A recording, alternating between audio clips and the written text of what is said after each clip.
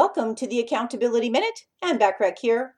Today we're talking about limiting belief number 7 that may be holding you back from being even more successful, which is thinking you are unable to do something.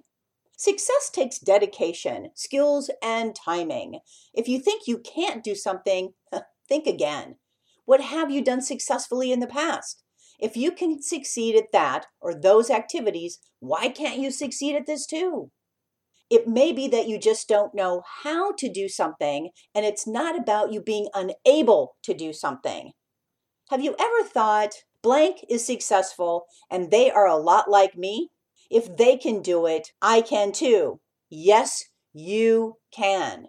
Tune in tomorrow for limiting belief number 8 that may be holding you back from achieving your next level of success. In the meantime, want more from me? Subscribe to my business success tips and resources blog by going to accountabilitycoach.com/blog. I appreciate you listening.